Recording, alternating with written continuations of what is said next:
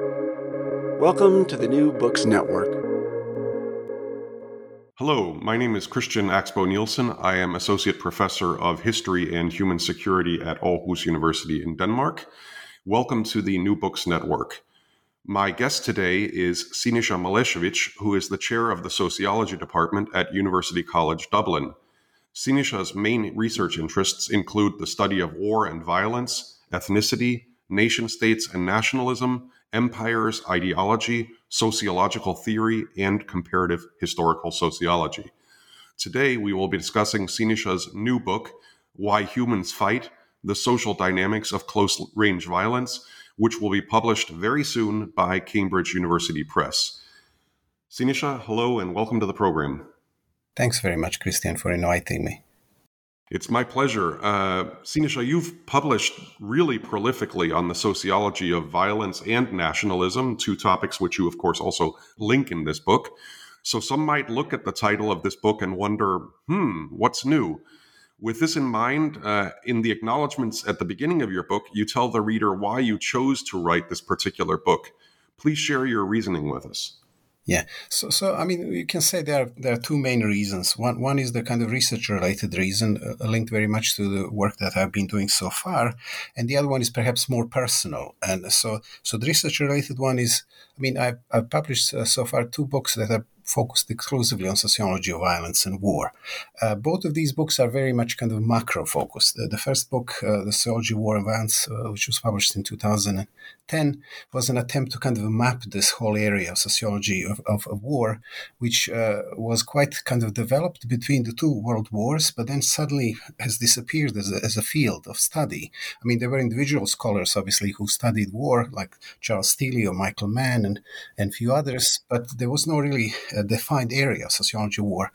So that book, the intention behind that first book was kind of to map the area to see, how sociology can use its own research tools to tell us a little bit more about this field. And since then, I think sociology of war has developed. Now, over the last decade or so, we have a number of books, many journal articles kind of from that particular angle of research. Then my second book in this series is also very macro-oriented. That's the Rise of Organized Brutality, Historical Sociology of Violence. And here I was trying to kind of connect different areas of research across disciplines, again, using sociological tools, looking at genocide, looking at terrorism, looking at revolutions, looking at wars, and see what's common to all of these different forms of organized violence. And my focus was very kind of macro in that sense, kind of looking historically at the transformation of organized violence over long periods of time, again, trying to use sociological tools. So this book is different in a sense because it's more focused on the micro and meso level, if you like. So what I wanted to do is really to see how interpersonal context of violence operates, how people and why people fight, why they kill each other in different social contexts, not necessarily, but war is obviously important, revolutions and all these other contexts, but also in the context of crime, gang violence, homicides, and things like that. I wanted to see what's common. Is there anything here that sociologists could study as a common sociological project, if you like. So that's the focus shifts more in that micro direction, meso direction, but there is also the framing in it. There is a link, I think, between this book and the previous two books. They are very much linked. So that's the kind of professional, research-oriented focus, but there's obviously personal reason behind that. As somebody who kind of grew up and lived in Yugoslav Federation and has experienced the collapse of the state, I really wanted to also explain to myself, perhaps more than to anybody else, why people that I knew in my own hometown have changed dramatically over, kind of fairly short period of time. People that were kind of nice, pleasant neighbors overnight became kind of very sympathetic to the right-wing nationalism and kind of were supportive of, or at least they were tolerating violence that took place in the city where I was born, Banja Luka.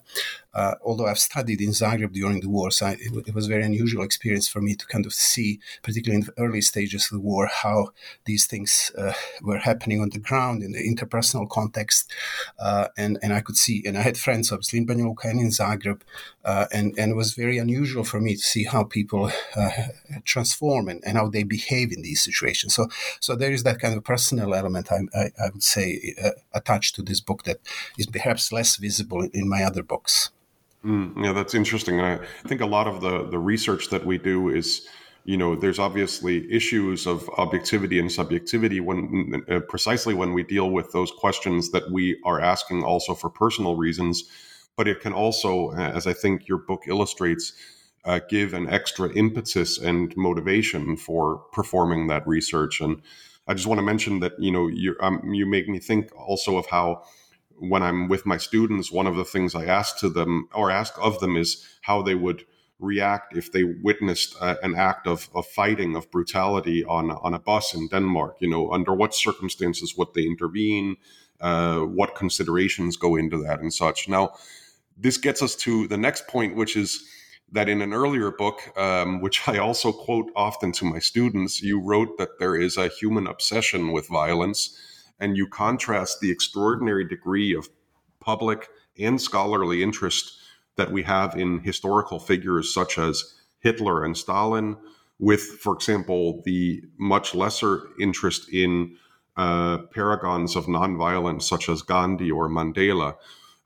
You also note the popular depictions of violence in television and cinema, and here, mea culpa, as a Scandinavian, I binge Scandinavian noir and all kinds of crime series.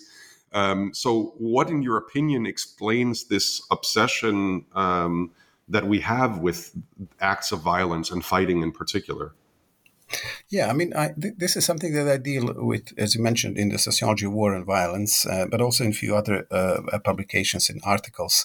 And it is very unusual when you look at violence, because in some respects, most kind of moral codes, religious traditions, philosophical traditions oppose violence. They condemn violence. The violence is seen as the kind of ultimate evil, sin, whatever a particular teaching would say. But then, on the other hand, there is this really kind of interest, obsession, fascination with violent experience, and that's very visible in our popular culture. We do all watch crime shows, and particularly those involving homicides, and we read novels, and people play video games and things. So television, cinema, our popular culture is very much saturated with imagery of violence. But much of that obviously is not a realistic violence. It's a depiction of violence. I think one of the reasons why are we kind of focus so much on violence is precisely because it doesn't happen so often. It's not something that most people see in their everyday life. Even people who are violent are not violent most of the time. Violence is often, as Randall Collins shows in his wonderful book on violence microsociological theory, human beings are not very good at violence. Ordinary human beings are not very competent at violence. You need to learn how to be violent. You need to be trained. You need to be skilled at violence, and that's not easy for most human beings. So in that sense, there is that fascination comes precisely from that kind of lack of encountering violence on an everyday basis. It is something that is you could say in part it's a taboo as well. It is something that we are, as human beings, are not comfortable with when we encounter. If we are attacked somewhere on the street, it is a scary experience for most human beings, even for those who are kind of police officers and people in the military, people who are trained. They encounter with violence is not easy. It never comes easy. It's a kind of, it generates a lot of emotional reactions, and it's something that we deal with. It leaves some traumatic experiences. So precisely because of that reason, we are fascinated with it. So in a sense, it's not something that it's easy to watch it on TV because you feel safe and secure in because it's somewhere away. It's at the distance. It doesn't affect you. Mm-hmm. Yeah, and of course, which some scholars have noted about crime procedurals, there's also this kind of healing effect that most crime series, except I should mention the Scandinavian ones, tend to resolve the violence, right? I mean, in the end, the message is the bad guys get caught, the good guys win, and order is restored. Again, it never the fascination never ceases to fascinate me, which I can see reflected in generations of students as well. Now, you tell your readers in the book that, and I quote, "descriptions of violence can never be taken at face value, but require contextual and historical decoding," end quote. How does one achieve such decoding without ending up with observations and conclusions that are just merely ad hoc or sui generis for each specific case? Yeah. Okay. So I mean, I think we do obviously have enormous research done on different violent experiences throughout history, but some of it, especially the further we go in time, is not particularly reliable because obviously descriptions of violence do not necessarily match the actual violence.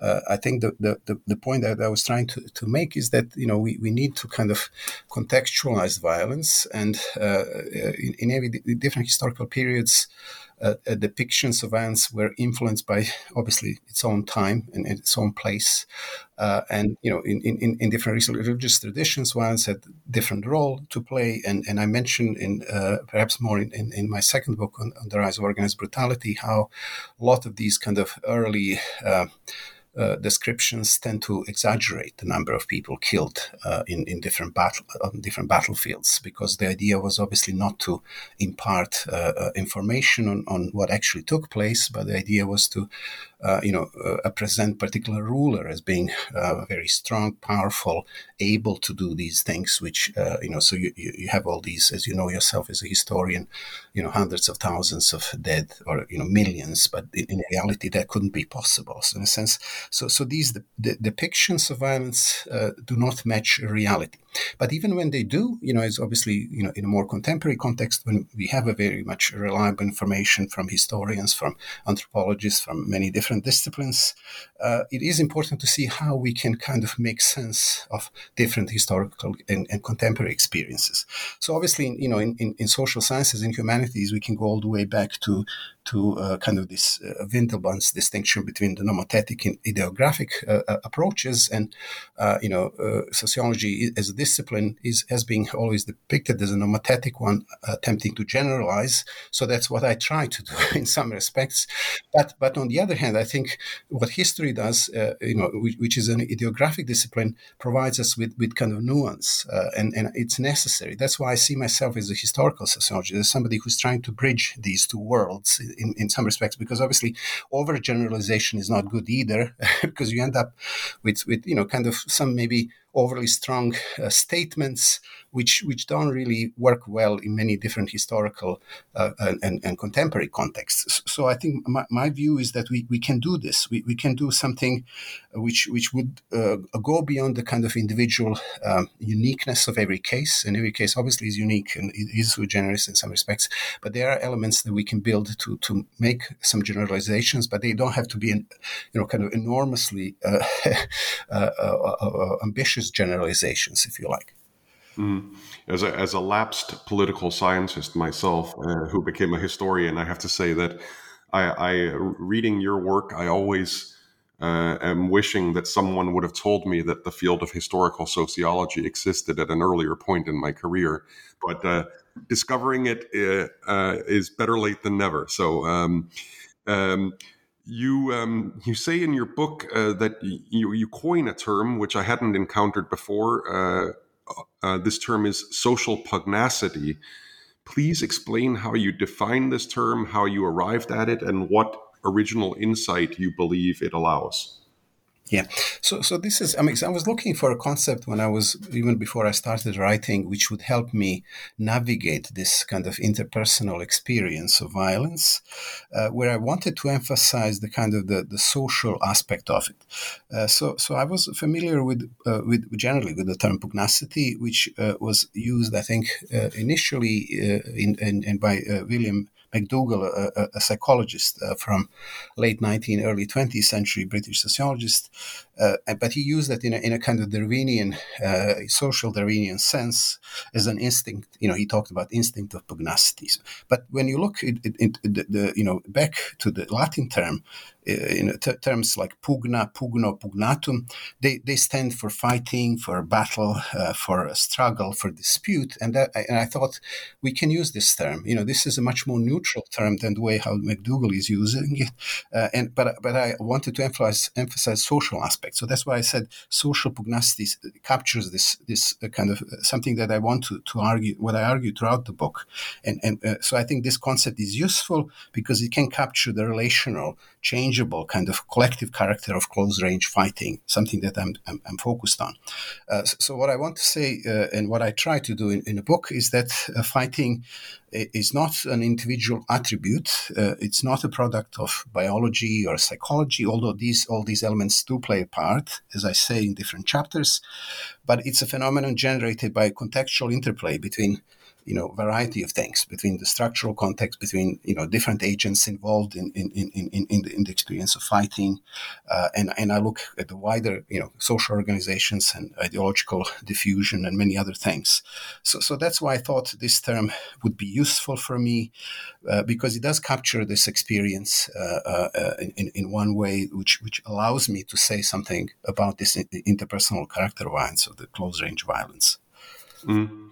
Absolutely. I also thought of the term pugilism, which must be etymologically related there. Much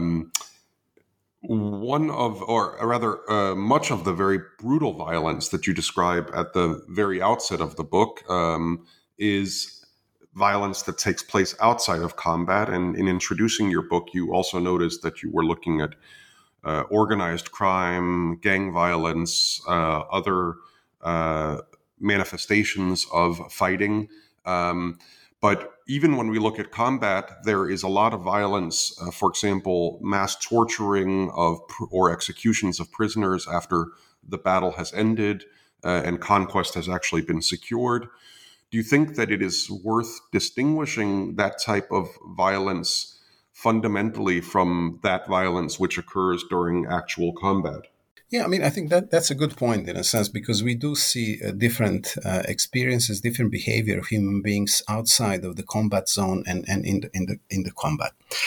However, my focus was really looking for also some similarities, because even when you are in a combat zone, there is a difference between fighting that is fairly symmetrical when you have two sides which are more or less of equal strength, and the way how they behave and the way how we can always think obviously about trench warfare, First World War. This is a never-ending type of a conflict, but it's also a conflict with its own rituals, with its own rules, not necessarily involving these things that I mentioned, kind of the torturing and execution, because often, and a lot of kind of research in sociology of violence points in that direction, that you see more of these kind of torturing and executions of among the kind of non-symmetrical, asymmetrical groups. So in a sense, when one group is completely dominant, it's more likely to do this. And we see that kind of historically, obviously, in medieval societies. We had lots of these obviously gruesome examples what was happening, but often it was a kind of aristocrats doing this to peasants, torturing them, sending them a message: you cannot do this, because you're trying to do something to live above your station, or you're demanding certain rights that don't belong to you. So the element of the status discrepancy is important in that context, and we see that also in many other contexts. Fuji's work on Rwanda is interesting. Also, the kind of this symbolic character of this of abuse, and obviously in the Yugoslav wars, we saw a lot of this happening. Also, particularly in the part that you've done research on that, so kind of the role of paramilitaries and the kind of the symbolic abuse that is associated with, for example, male on male rape, which was very very very prevalent, particularly in the Bosnian War, and a lot of research now is coming out of this, which has that element of humiliating the enemy, of kind of establishing these hierarchies, status hierarchies between the two sides. But it's not something that happens on the battlefield. So you're right in that sense. These are different experiences, but my focus has been largely more on kind of on interpersonal context of fighting, and perhaps this is more symmetrical in a sense.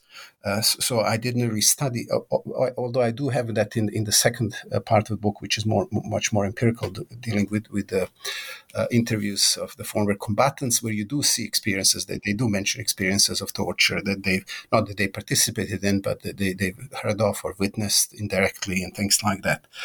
So this was happening and is part of many kind of violent experiences. Obviously, gangs do that often, sometimes in a more systematic way, because this is an important element of bringing somebody into the gang or differentiating who belongs to which gang, and also if you do something which transgress the rules of the gang behavior, torture is a mechanism of sending a message.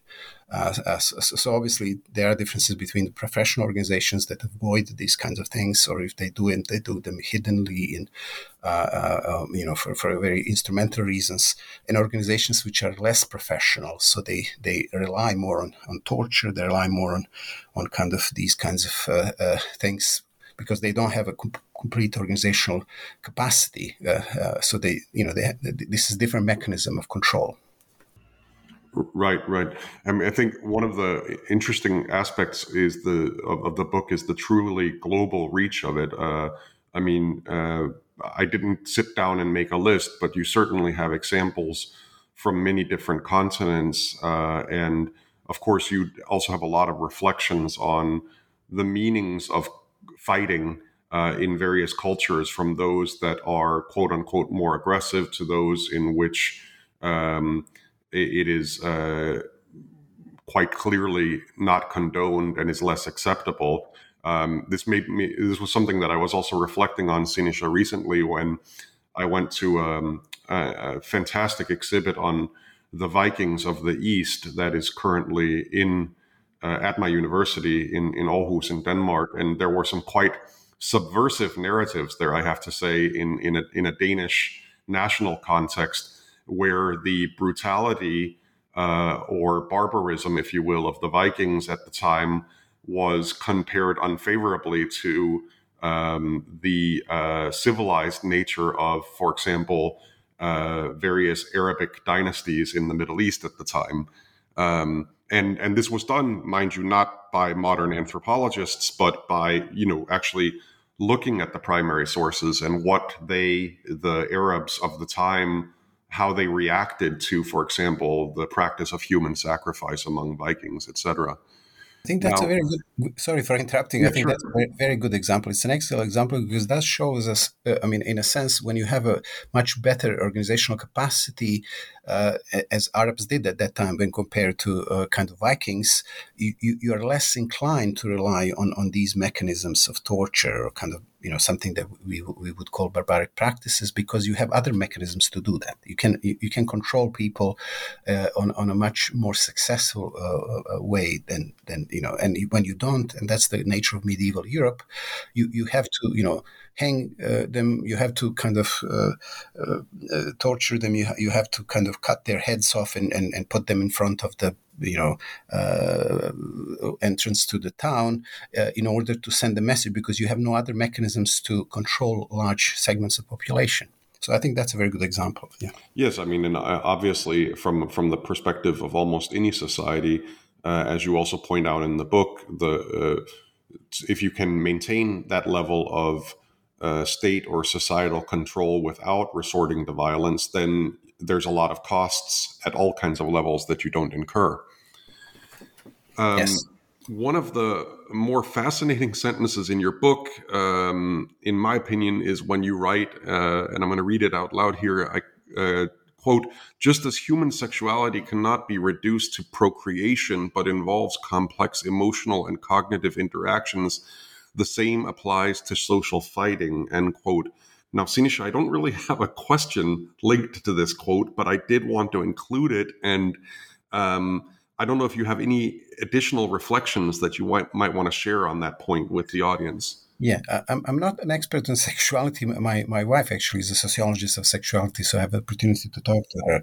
And you know, I think sexuality and violence are both interesting topics in a sense because, you know, they are something that have been integral to a human experience for thousands and thousands of years, but are also have been taboos in you know many societies, and even in our own society, they're still taboo in a particular way.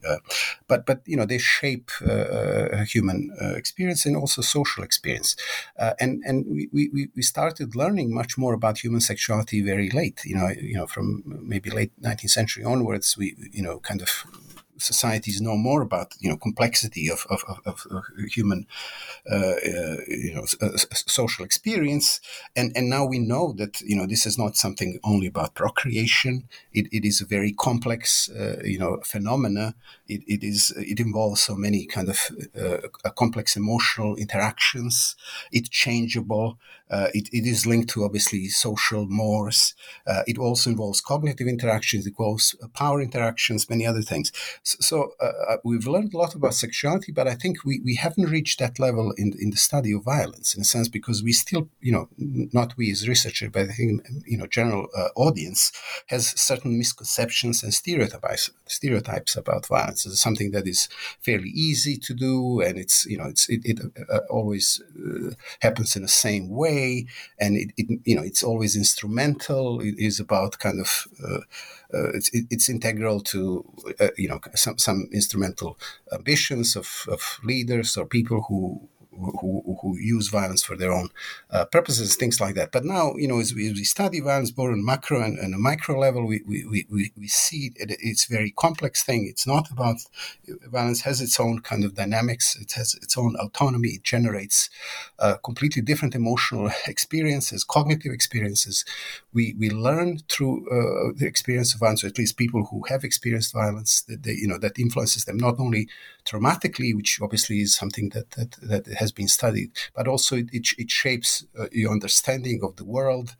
And there's so many things attached to violence. So I think particularly studying violence on this micro level, interpersonal level, we do the sheer complexity. We see the sheer complexity of that experience, and particularly that element of social pugnacity that I'm interested in tells me a great deal about how emotions develop, how emotions shape our interaction, and also how human beings in small groups can influence each other, and emotional dynamics transforms. This is what I analyze, particularly in the second part of the book. The experience of killing and things like that.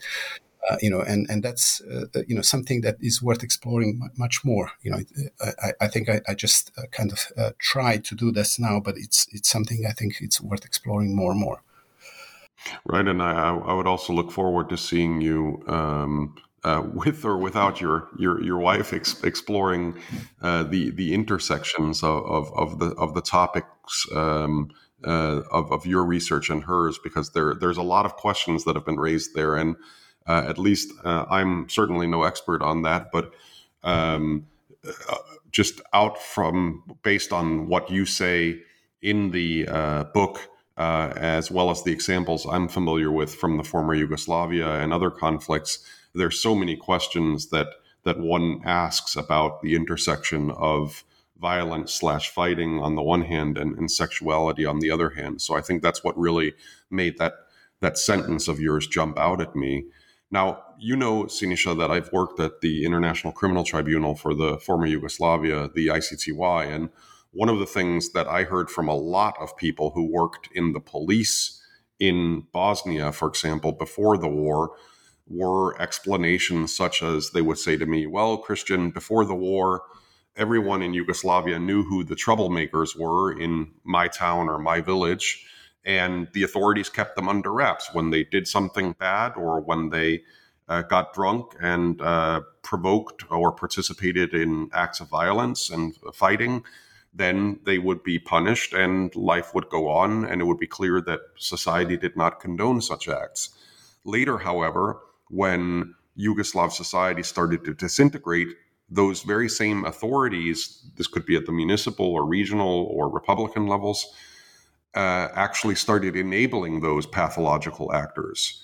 So I was curious, what do you make of that explanation? Does that ring true to you? And what factors do you, as a historical sociologist, identify that cause social structures to shift from preventing violence to enabling it?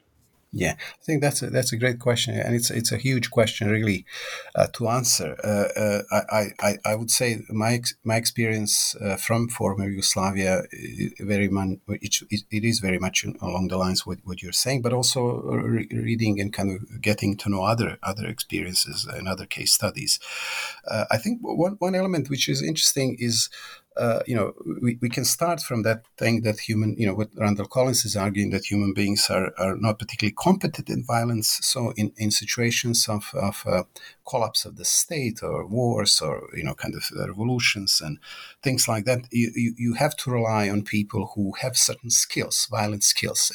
And as you know, Christian, you've done work on Arkan and other people, they were very much integral to this violent period because they had these skills, of kind of being violent, being essentially thugs, but kind of almost a professional thugs, because they were employed by you've researched this much more extensively than I have. Mercenaries of a sort. Mercenaries, in a sense, yes, and it's interesting how, regardless whether they were working for a communist system or they were working for Serbian kind of nationalist state, they had to rely on their skills, but because they had these violent skills, they could kill people, they could mobilize certain number of soccer fans and things like that, and capture territories and things like which they did.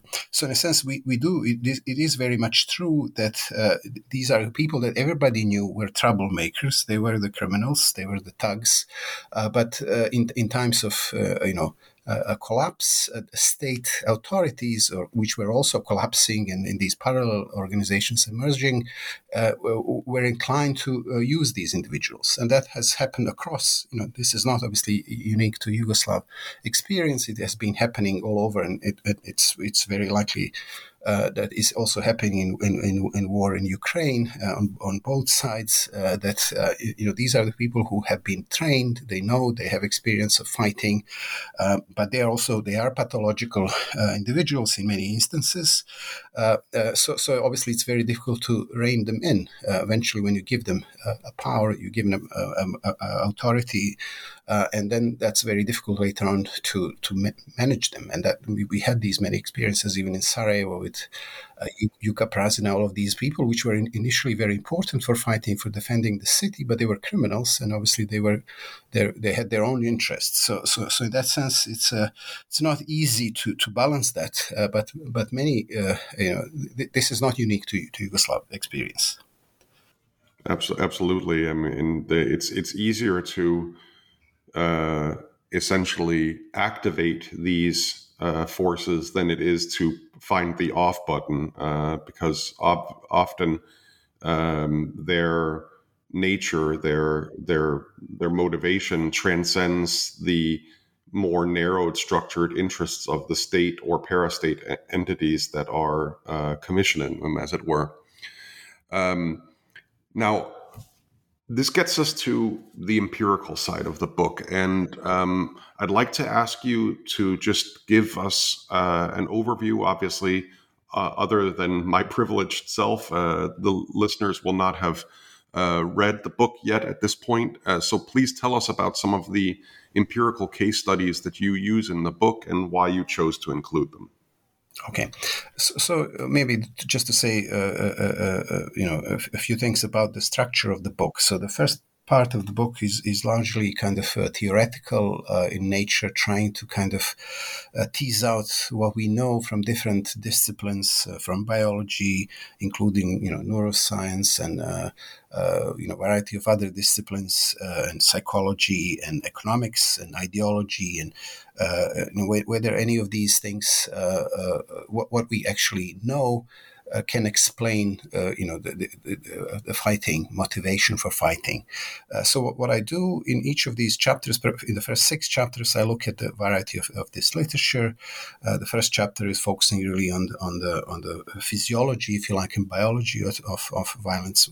Are there any biological preconditions for us to be violent, and when human beings are violent, how biological explanations can deal with this. And in the second chapter, I deal with the kind of economic explanations, focusing more on self-interest and looking at kind of what the rational choice and kind of other instrumentalist explanations have to offer. Then in chapter 3, I look a little bit at the kind of explanations that focus on the role of ideas and culture, kind of the so-called ideological fighting, whether this is really the main reason for fighting. Then I look at a little bit at the role of coercive power in forcing people to fight against their will, which is obviously an important element in what states do and what criminal syndicates do and gangs and things like that. Then I also look a little bit at the kind of emotional attachment that people have to people that matter to them, family, friends, and these networks of microbonding, how we fight for others, when do we fight for others. And I would argue that's a very important element, perhaps more important than fighting for oneself. And then I also look at the experience of non-fighting, because that's also not something that is, default position. It needs to be explained, how non-fighting happens, when people are more likely to not fight, and obviously that's also linked with the particular social organizations and things like that. So that's the first part of the book, which is mostly theoretical, not exclusively, as you mentioned already. I do look at lots of different examples, short examples. Every chapter ends with a comparison of 2 different cases in different parts of the world, and I wanted to be as global as possible, so I was looking at lots of different examples. The second part of the book is much more of a kind of relying on interviews that I've done with former combatants. So there are 5 chapters really here. 4 of them are, very empirical, using this material with interviews. So these are interviews done with former combatants from Croatian army, from Bosnian Serb army, from provisional IRA. I've also analyzed letters from the soldiers from the First and Second World War and Spanish Civil War, Indian soldiers who fought in the First World War in Europe, Wehrmacht soldiers, and the letters that we have from them, and U.S. Spanish volunteers. So I try to kind of combine all what we know from all these different research techniques, if you like, to see, how they describe their own experiences of fighting, with interviews that I've conducted myself with with the former Bosnian Serb soldiers and Croatian soldiers. I was really focusing more on people who did have a experience of battlefield. So I've excluded everybody. I mean, I've interviewed many people, many more, but they are not really in this book because many soldiers weren't really involved with the combat, particularly on a long-term basis. So these are kind of the experiences that I explore, and I use a lot of these interviews from because they tell us a lot about the kind of social dynamics that develops on the battlefield during fighting, before the fighting, during fighting, and after fighting. Also the way how their emotions are developed and kind of reflected, how they reflect on the experience of fighting, on the experience of seeing somebody dying that mattered to them, their comrades, and also their own sense of responsibility towards people back home, families and friends, which obviously is important in the first, as an important motivation for them to stay on fighting regardless of what's happening. So all of these kind of different cases help me kind of understand how the social dynamics of close range fighting operates. Yeah, and I think again, it's really impressive how you not only include these case studies, but approach them from so many angles, where you really bring to bear the tool set that you have acquired from surveying the available literature in various fields. Would it be correct to state, Siniša, that your own view, based on your review of the available research, is that human beings are, first of all, not inherently violent, and that they are often even averse to fighting, but that violence has become more widespread and exacerbated in terms of casualties and um, uh, intended and unintended consequences because of modern state structures and technology? Yes, that's in a way, broadly speaking, what I've been trying to argue in all these three books that I've written on violence. So obviously, this whole issue starts with the debate of Hobbes versus Rousseau, and Hobbesians arguing that human beings are inherently violent, and Rousseauians arguing we are not. We are peaceful creatures. So I could say I lean more in the direction of Rousseau, but not completely, and I say that very clearly. I think in the sociology of war and violence, I say they're both wrong because they're not sociologists. So they're both social contract theorists. They assume there was this kind of state of nature, which obviously we know now that there was no state of nature ever. So I think that, if we bring a little bit more sociology to these kind of all debates, we can see that saying that human beings are not prone to violence is really more. It's not Rousseauian in a sense that we are inherently good. I wouldn't argue that. I'm more leaning in the direction what Collins is arguing, that we are not very competent in violence, in a sense that's as creatures we don't have horns or sharp teeth and strong jaws or anything. We are very as individuals. We cannot compare to lion or any kind of predatory animal. We could be easily overpowered. But obviously we rely on other human beings, and we've been doing that for thousands of years very successfully, and we've become so powerful. So our strength as human beings and our kind of capacity for violence stems very much from our ability to create social organizations, particularly the state. So that's what we've been doing historically. And this is, for me, the origins of large-scale violence have to be linked to development of these powerful social organizations. And obviously, as you mentioned rightly, technology is a part of that. Obviously, we couldn't build technologies without having social organizations, because they are always inventions. But if you don't have organizations to produce this on a massive scale, then inventions are not they're not materialized, they're not realized. So that's what I try to do, in a sense, to emphasize kind of this inherent weakness of us as a species for violence, and also we are not comfortable with violent experiences. As I said, even people who do this on a professional basis, and we do have a lot of research on police officers, particularly American police officers, on soldiers being fighting in many wars. Many of them are not really comfortable with this. Even though they do that on a regular basis, there is a breaking point. For almost every human being. So in that sense, what matters is really looking at social organizations that have increased their capacity over hundreds of years or over thousands of years, and that's what I do in some respects in my 2017 book, The Rise of Organized Brutality. I try to show that this increasing capacity for violence is linked with social development. It is linked with capacity of these big and powerful states. Well, I think, there's a point in your book that I chuckled out loud, because you in a kind of humorous way dismiss what, and this is not your term, but what is kind of the almost comical inadequacy of the human body as a fighting instrument. As you said, we're not sharks, we're not lions, and yet, the paradox which we are living with is that the human mind is supremely lethal, in the sense of having not only developed these state structures, which of course can do much good, but also can do much harm, as well as, of course, the technology that enables us to literally obliterate other species, as well as potentially ourselves from this planet, both inside and outside of armed conflict.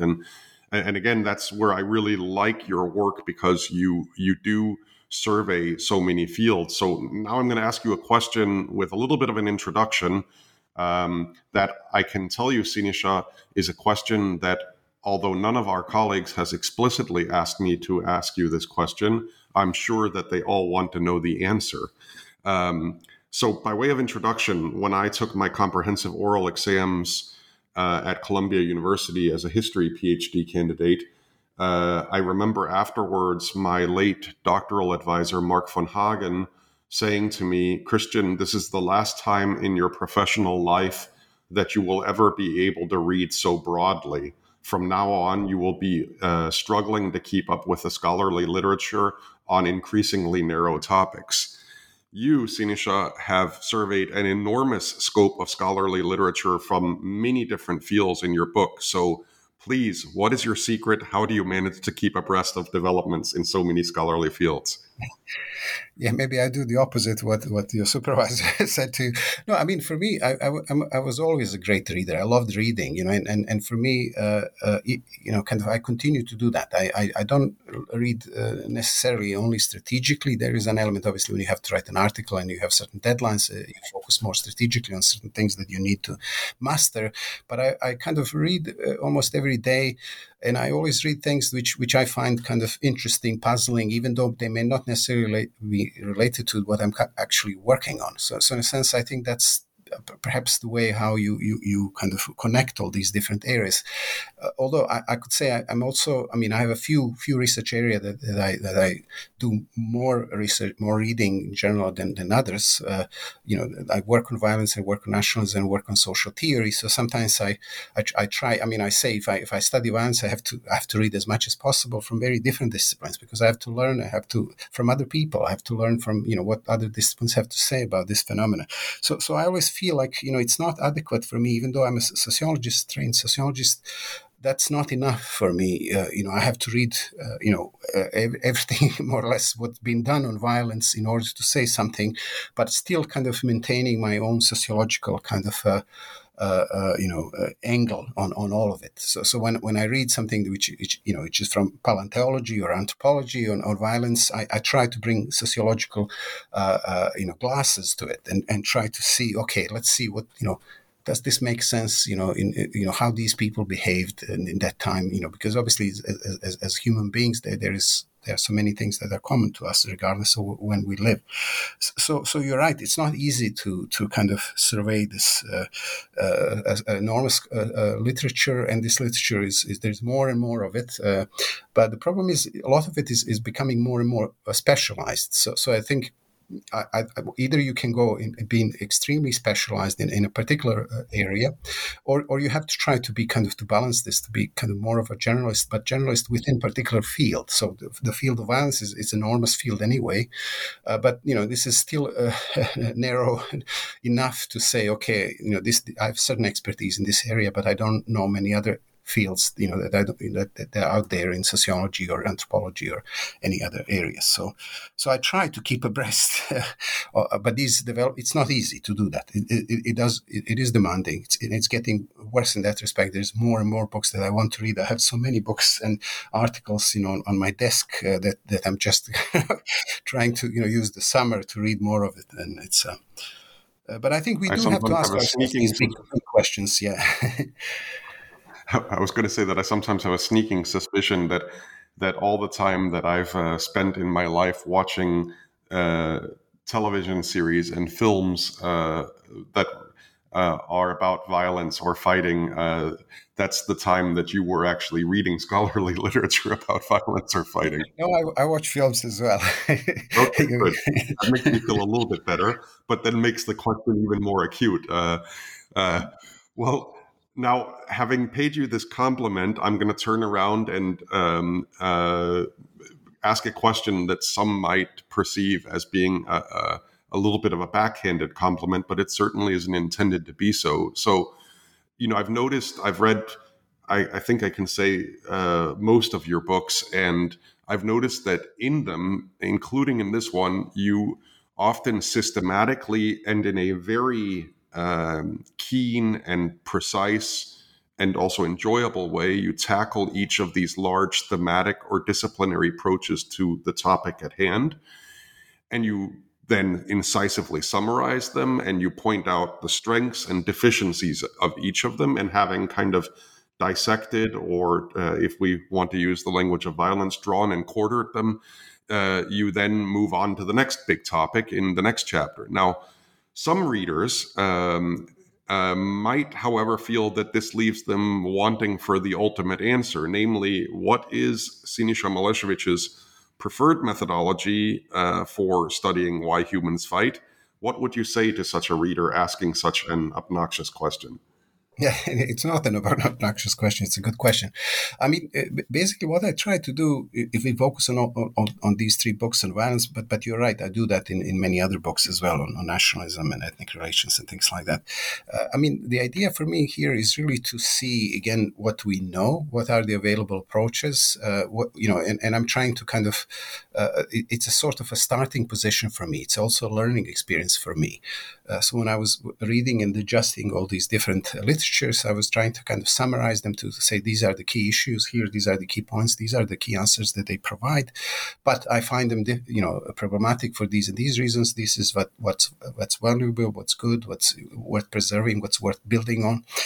So that's usually the kind of the first or second step that I do. But I do kind of try to kind of develop a theoretical angle, which is present in I think in all of my particularly last 5 books or so, where I focus on these 3 processes, which I find the most kind of important. They're not the only processes, but I find them useful for organizing, my own understanding of these phenomena. So I look at this, kind of coercive organizational capacity, how it grows through time and importance of it. That's very visible in my 2017 book, where I'm very explicit about this. And then I look at the wars and revolutions and terrorism and genocide through this prism. Then I look at the role of ideological capacity and penetration through society. And I also look at the micro level, what I call the micro solidarity, development of micro solidarity. So these 3 processes are present in most of my books, particularly in the last 5 books, as I said. And that's a kind of theoretical, they are the main theoretical tools through which I organize this knowledge, through which I criticize alternative perspectives, and through which I try to explain, the phenomena that I study. So this is not an ultimate answer. So I don't provide an ultimate answer, but I do provide kind of an angle through which we can perhaps start understanding the phenomena that I study. So even in this book, I do this extensively. First half of the book is very much kind of engaging with what's out there, what we know, and I recognize the importance of many of these perspectives. But I then again say, okay, economic reasons, biological reasons do matter, but they don't explain this phenomenon. But I say ideology does matter more. I say organizational power and coercive power matters more, and I say this kind of micro bonds matter more. So then I work more and bring the kind of these tools that I've developed in previous books to explain this phenomenon here. But then I add also a few other things, the role of emotions and things like that. So in theoretical terms, there is a particular perspective that I've been developing now for a while, perhaps last 15 years or so. And it's cumulative in a sense. You could see how it links. Different books are linked very much. The way how I explain nationalism in, let's say, Grounded Nationalism book, or in the 2013 book, Nation States and Nationalism, I use similar tools to explain violence, but obviously context is different and phenomena is different. Siniša, my last question for you today is: what major avenues of future research would you like to see pursued on this topic? And what major lessons would you like readers to draw from your book? Okay, so obviously violence is an enormous topic that has been studied by so many different disciplines, but there is still not, I think, enough interaction between different disciplines. So we have the kind of psychology of violence, we do have sociology of violence, anthropology of violence, and so on and so forth.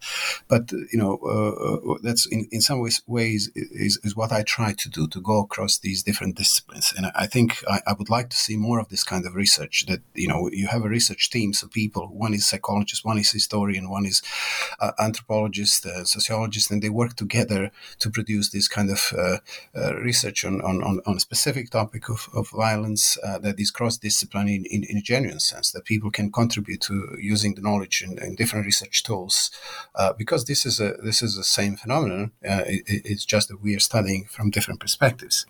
There is also that element of kind of research which is either overly macro macro-based or overly micro-based, and I think we need more kind of interaction between these two. This is not easy because people who do macro type of research on violence tend to be historians, historical sociologists, people who have kind of long-term vision and knowledge of different historical periods and historical epochs, while people who study microsociology of violence tend to be mostly psychologists, microsociologists, who are kind of looking at the specifics, minute details of interpersonal violence. And but I think it's necessary to do this kind of work. I mean, I don't think one person can do this. I mean, I try to do that, but obviously I don't have all these skills, and having research teams doing these kind of work, of studies would be much more productive, would generate much more for us, to know more about violence. And there are obviously this specific context of violence, specific experiences of violence, particularly organized violence. So we do have, let's say, a lot of research on theories of and kind of experiences of revolutions. We have that on genocides. We have that on terrorism. We have that on wars in general. But again, not as much interaction between these different fields. And I think that's also an area which will be good to do this, to bring people who are experts on revolutions and people who are experts on genocide and war and terrorism, and see what they have to say, how can they make links, because there are obviously links. We do know that people who take part in genocides and revolutionaries and soldiers, have some similar experiences. So I think that's worth exploring. Also, differences that they show are worth exploring. So these are just kind of some very general, vague visions of how this field could develop further across disciplines.